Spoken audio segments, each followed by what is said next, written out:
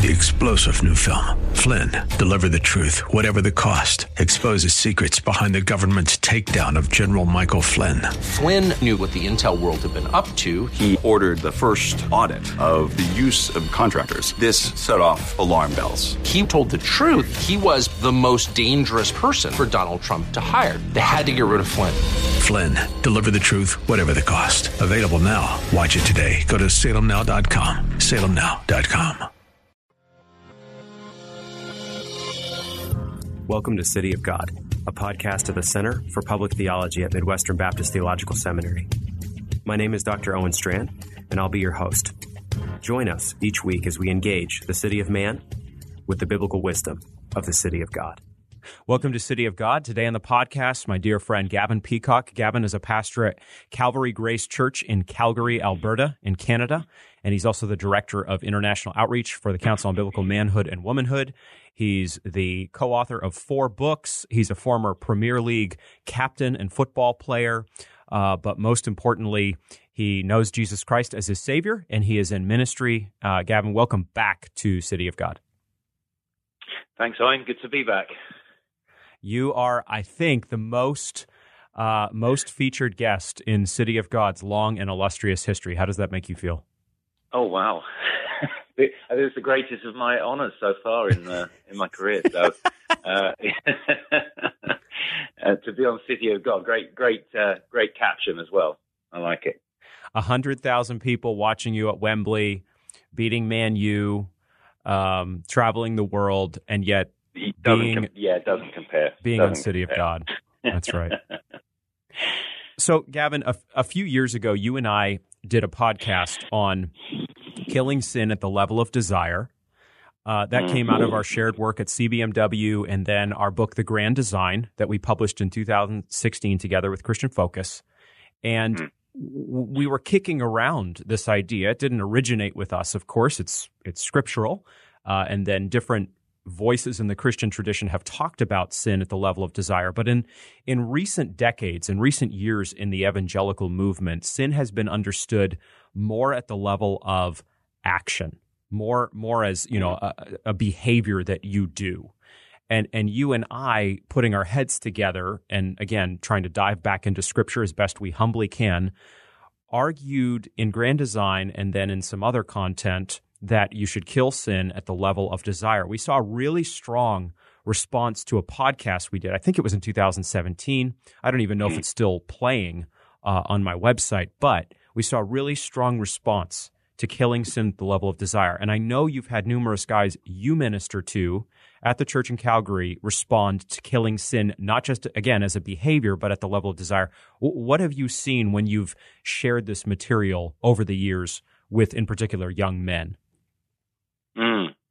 Well, I've seen a great level of, if I could put it like this, a pastoral success, or in another way, a success in the Christian life in terms of victory over sin, because it's all been about identifying where sin originates, how it works, and then where to slay it. And I think in the church over recent times, because we've moved away from a true understanding of sin, of original sin, of how it works, we've failed to locate the source, and therefore we're not killing it at its root. We might be trimming things off of the fruit, but not killing it at its root, so that you get the common phraseology, I struggle with lust, as if, that's just part of me and I'm just in this constant semi-defeated state. Yeah, because you're not actually dealing with it at its root level, at the impulse, at the desire level. And then the flip side of that is realizing that the gospel does make us new creations. We are filled with the Holy Spirit. And now, as men and women redeemed in Christ, we do have the power to slay sin at its root. We're not talking about Christian perfectionism here, but we are talking about Christians living with some ability of victory, so that we're not going around as labeling ourselves as lustful Christians, but as Christian, who, yes, we all experience sin and fight sin, but we're fighting, and we're fighting at the right location and with the right weapons. I think that's very well said. Years ago, I heard of a church renaming their retreats. We're going on a retreat. You hear churches say, and they called it an advance. We're going on an advance. And that is the kind of language shift that reflects a shift in mentality, I think, in a helpful direction. I don't think it's sinful or something to call a retreat. Nonetheless, we are used to describing our struggle with sin, as you just said, as an expression of our brokenness. And it is true, as you said, that we all battle sin. We all do on a daily basis. We all have much to repent of, and we gain an even bigger vision of our sin as we go along in the Christian life. Nonetheless, the language we use to describe ourselves reflects how we are thinking about ourselves in a broader way. In other words, not just in the moment, but in a broader way. And so if we say that we're broken, we're thinking of a bruised reed, he shall not break, from the prophets, these sorts of phrases. There's a truth there, but there also can be, definitely can't there, a mentality where we're effectively allowing ourselves to be broken. Do you think so? Oh, absolutely. Yeah, just seeing ourselves as really as victims, rather than seeing ourselves rightly, biblically speaking. Yet there is a sense that we're all part of a fallen creation, but we are rebels against the holy God, and we justly deserve His punishment. And yet, by His great grace, He has provided a perfect sacrifice in Christ, and that through repentance and faith in Him, we are actually now new creation. So all of this is there's big doctrines at stake. There's the doctrine of sin, the doctrine of man, and the whole doctrine of the gospel and sanctification and how it works out in the Christian life. So we're not, and the flavor of all of our books is not some kind of Christian triumphalism, as if to say, it's all just a breeze now. No, there is a holy war going on, but we've got to understand the war rightly. We've got to understand the enemy rightly, and we've got to understand the powerful weapon we have, not in of ourselves, but in Christ. Sin is way more pervasive than we think and goes deeper than we think, and Christ is way more powerful than we think. Once we get that right, as we outline in the books, and alongside that, this clear doctrine of sex and sexuality rooted in creation, Christians can actually start having a right view of themselves before God, and actually have clear victory in these areas. We're talking about lust here, but we also talk about homosexuality and transgenderism. That's exactly right. You're alluding to this trilogy that we just published with Christian Focus, you and I together. What does the Bible teach about lust? What does the Bible teach about homosexuality? And what does the Bible teach about transgenderism? It's a trilogy, as I say, 3 short books, not aimed at scholars, not aimed at the highest theological discussion level, but aimed at real flesh and blood Christians. In addition, we think that these 3 little books, short books, readable books, will serve pastors as well.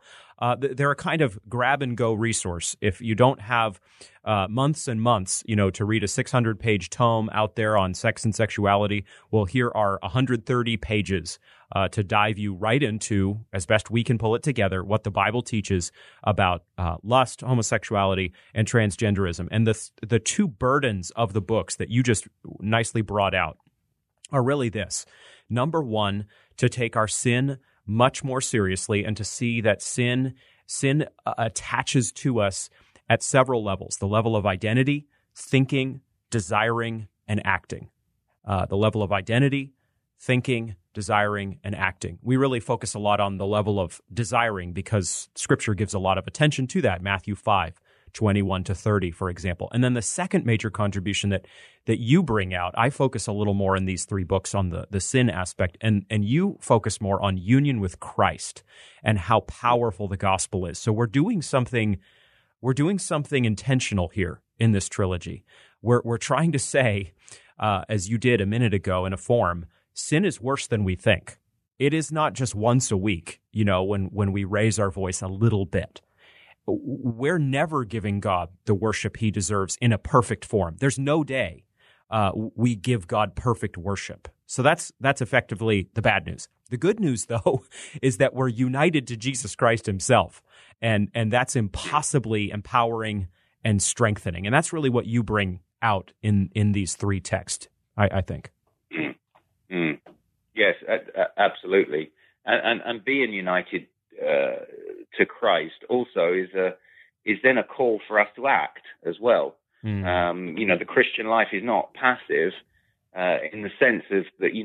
Yes, it's all of grace in terms of we receive all from Christ, but there is the synergistic action of what we must act now too. In as new creations, it really is us, but it's a new us in Christ. And I think what is very key then is that we're not just quote unquote struggling passively, really just accepting our sin as part.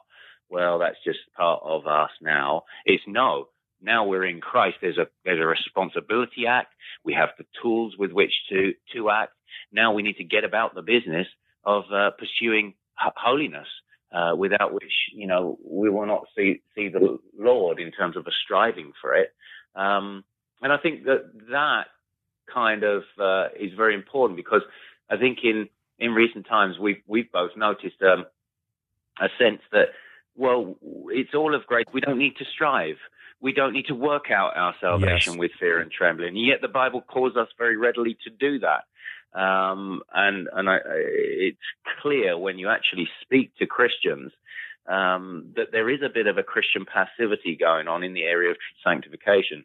What we lay out in the book is actually a very, very theological, but practically theological help.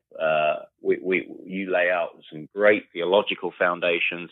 I bring in obviously how the gospel plays in.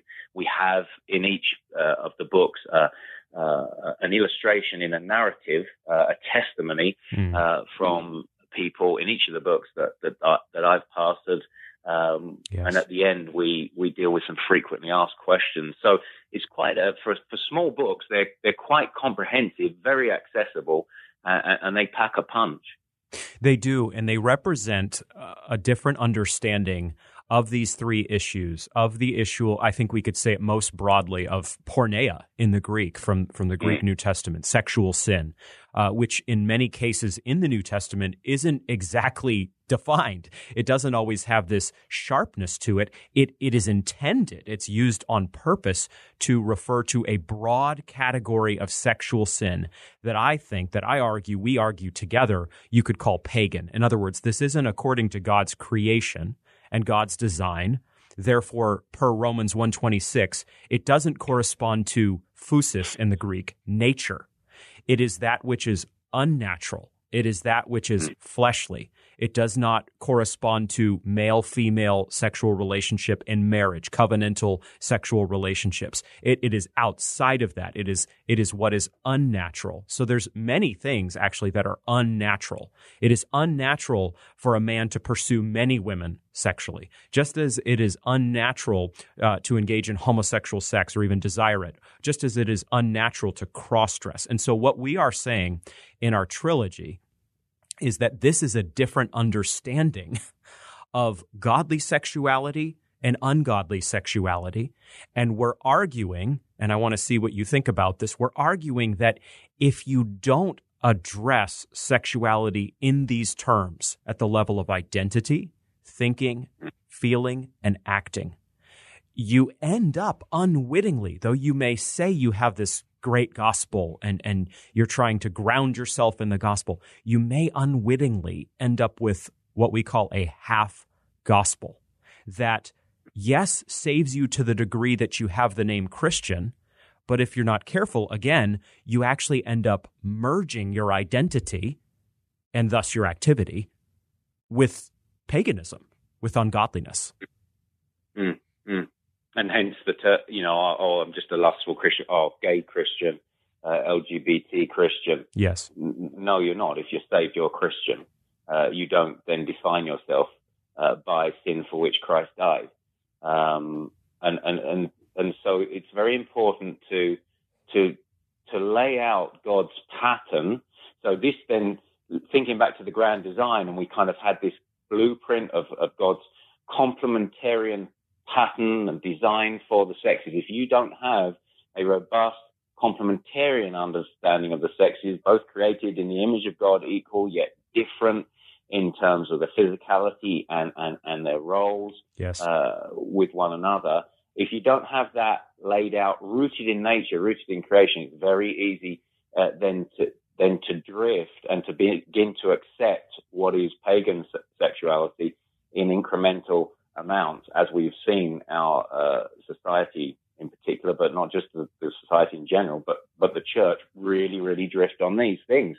And what we're saying is, get right God's blueprint, get right God's pattern, and if God says it's wrong, then it's wrong to desire it, right? So if God says it's right to desire it. So then our desires, our impulses are not neutral. They're good or bad, but what defines whether they're morally good or bad is the end of those desires, the goal of those desires. If it's for something that God says is good, then they're good and right desires. If it's for something that God says is evil, then they are evil desires, which must be put to death. But if you don't have the blueprint laid out properly, you're going to be confused as to what is good and what is bad desire. That's right. And you have to go back, therefore, to the creational design, as you just said. You have to understand Genesis 1, 2, and 3. You have to understand in Genesis 1 and 2 that God is giving us creation order. He's laying out the way things should be. That is ruined in Genesis 3, and yet also creation order in the giving of the curses is upheld. But then as we try to lay out, we're not just returning to Eden in the gospel, in the name of Jesus Christ, by the blood of Christ, through the resurrection of Christ, faith in these realities.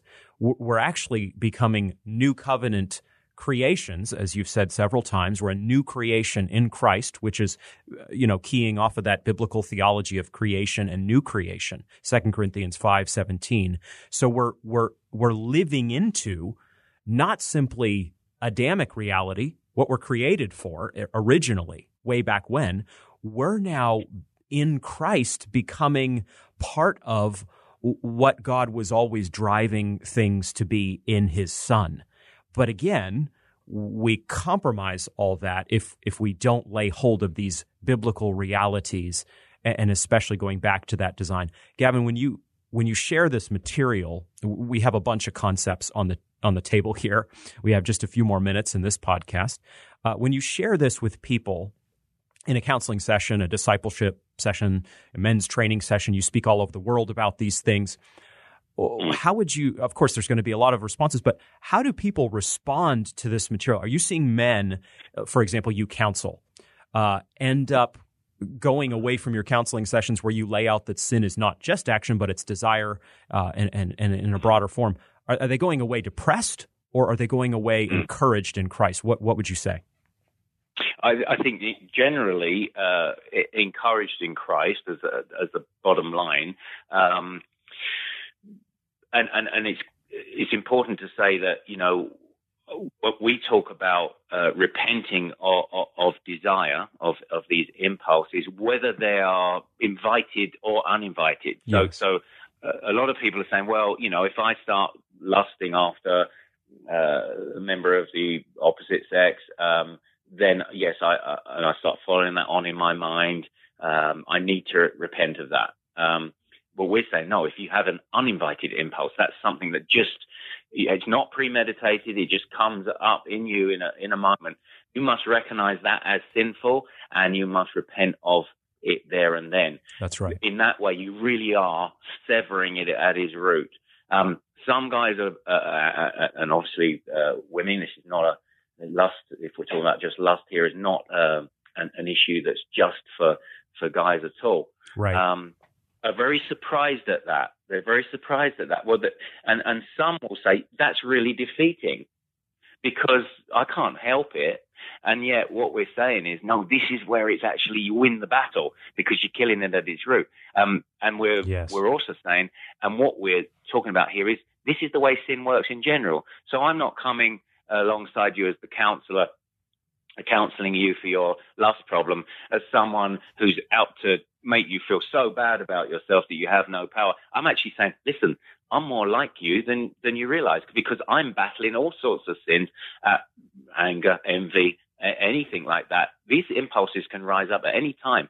And if I only repent of them when I start thinking about them, or if I've acted out on them, then I'm not killing its root. But if I start repenting as soon as the impulse comes up, boy, now we're really dealing with. I love to use sporting illustrations. Owen, as you know, I'll start with soccer, but you can relate it to any sport. And I talk to people and say it's like when you're practicing soccer and someone passes you the ball in practice, and you practice turning with the ball to your right, to your right, to your right. You do that drill, 20 times, and then you do it to the left, and you can, you can use those examples with basketball or hockey or whatever. I said, but you're doing it in practice so that when you come to match day, it just becomes second nature to you to turn. And of course, now we're talking about repentance in terms of turning and repentance. You train yourself. One guy said to me, I was really struck by that approach to sin, because what I've been actually doing is allowing for the uninvited impulses just to sit there and really just accepting that was part of my identity. He said, when I realized, no, it's not part of my identity as a Christian in Christ, that I must turn there and then, I started to have real victory in that area. And that was just a wonderful thing to hear in terms of the practical outworking of the counsel. That's right. This is not ultimately a defeatist reality. This is flowing out, as we said earlier, of Matthew 5:21-30. You think of how natural it comes to us, for example, in our sinful state, to have a flash of anger. That is, we're not talking about righteous anger. We're not talking about Jesus in the temple. We're talking about a flash of anger that isn't going to go any good place. It's not actually going to resolve a situation. It's going to be gas on the fire. Jesus is calling out that kind of flash of anger in Matthew 5:21-30, the one who says, you fool, and hates them and murders his brother in his mind, not necessarily with his hands, but even just in his heart and his mind, has committed murder, Jesus says. So he's escalating, an important theological word, he's escalating the Ten Commandment principle of thou shalt not murder, and he's making it not simply a matter of action, but a matter of the heart and of the mind. And so when we have a flash of anger that is unrighteous, we know as Christians, honestly, through the indwelling ministry of the Holy Spirit in all of us, we know that's not right. And we know we shouldn't excuse it. We may still try. Well, what we are trying to say in this trilogy is that sexual sin is no different. There's not a separate category.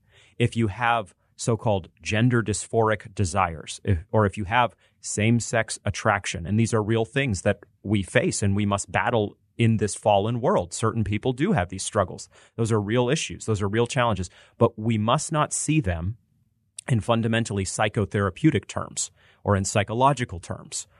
Matters, simply to kind of address at the level of behavior. We must address these matters in theological terms and in moral terms, and we have to call, as you said rightly, even uninvited impulses that are not directed to godly ends sinful. We must call it that way. That's actually the moment of liberation, isn't it? Indeed. And we've in the last 20, 30 years, a bit of a bourgeoisie Christianity. Bit of an easy come, easy go Christianity, Christianity without the cross, and so that when we experience suffering or discomfort, it's like, whoa, this is we could put it this way: Reformed theologians would say, well, we're not part of the prosperity gospel, but yet if we look at modern day Christianity in evangelicalism, there's more prosperity gospel in our blood than we actually realize. We want an easy life, an easy road, not a narrow way. And of course, suffering is part of that, but also fighting against sin. The Christian life is a life of repentance, as Martin Luther said. Yes. And that's not an easy thing. And yet it's at the same time, a glorious thing. It's like training, again, in sport. It hurts, yes, but of course the end is that you're fit. And this is a spiritual training that we're engaging in here for a spiritual fitness. There's a pain involved, but there's a glorious pain because we know the end is good. The end is holiness and more Christ-likeness. If we're relying on our performance and us looking good, then we will find it difficult to keep repenting. But if we are wanting more of Christ and seeing the glory of the gospel, the more we see of our sin, the greater we see the cross. That's right. That's right. And this is how we see, as we wrap up here, this is how we see that this isn't a separate, super stringent calling for a certain kind of believer or someone who has a certain sin pattern. Make no mistake, some people are in all-out rebellion against God, and that manifests in particularly awful ways. And throughout Scripture, Old and New Covenant is condemned in the strongest possible terms. We think of abomination, to'abah, for example, in the Hebrew. We think of Romans 1, indicating that same-sex behavior is especially displaying depravity and signaling rejection of not only God's will, but God's design. Nonetheless, when you embrace killing sin at the level of desire, at the level of impulse, as you have been saying so well here, what ends up happening is not that you point fingers at other people. Ultimately, you try to help sinners of every kind, including those trapped in sexual sin, including those urged to see their sexual sin patterns as a good part of their identity. You're helping them, but you also turn your focus on yourself and you see, wait, this isn't some special calling for certain people out there whose sin is especially wicked. This is my calling. I have to kill sin at the level of desire. And this is where I think we see that this is liberation. This is painful, as you say. This is like training. It's not easy. But whoever said the Christian life was supposed to be easy? It's actually supposed to be the opposite. Yeah, indeed. Well said. Well, Gavin, thank you so much for being on the podcast. We're going to continue the conversation. Really appreciate your work here, Clarion Words, counsel, contribution to the trilogy. What does the Bible teach about lust? What does the Bible teach about homosexuality? What does the Bible teach about transgenderism? Out now with Christian Focus. Thank you for coming on today, Gavin. Thanks, Ollie. Great stuff. Thanks for listening to City of God, a podcast of the Center for Public Theology at Midwestern Baptist Theological Seminary. We're so thankful you stopped by. We encourage you to continue to join the conversation at cpt.mbts.edu, the official website of the center. And we encourage you to follow us on Twitter and Facebook as well. Join us in coming days as we continue the conversation on what it means to be the city of God in the city of man.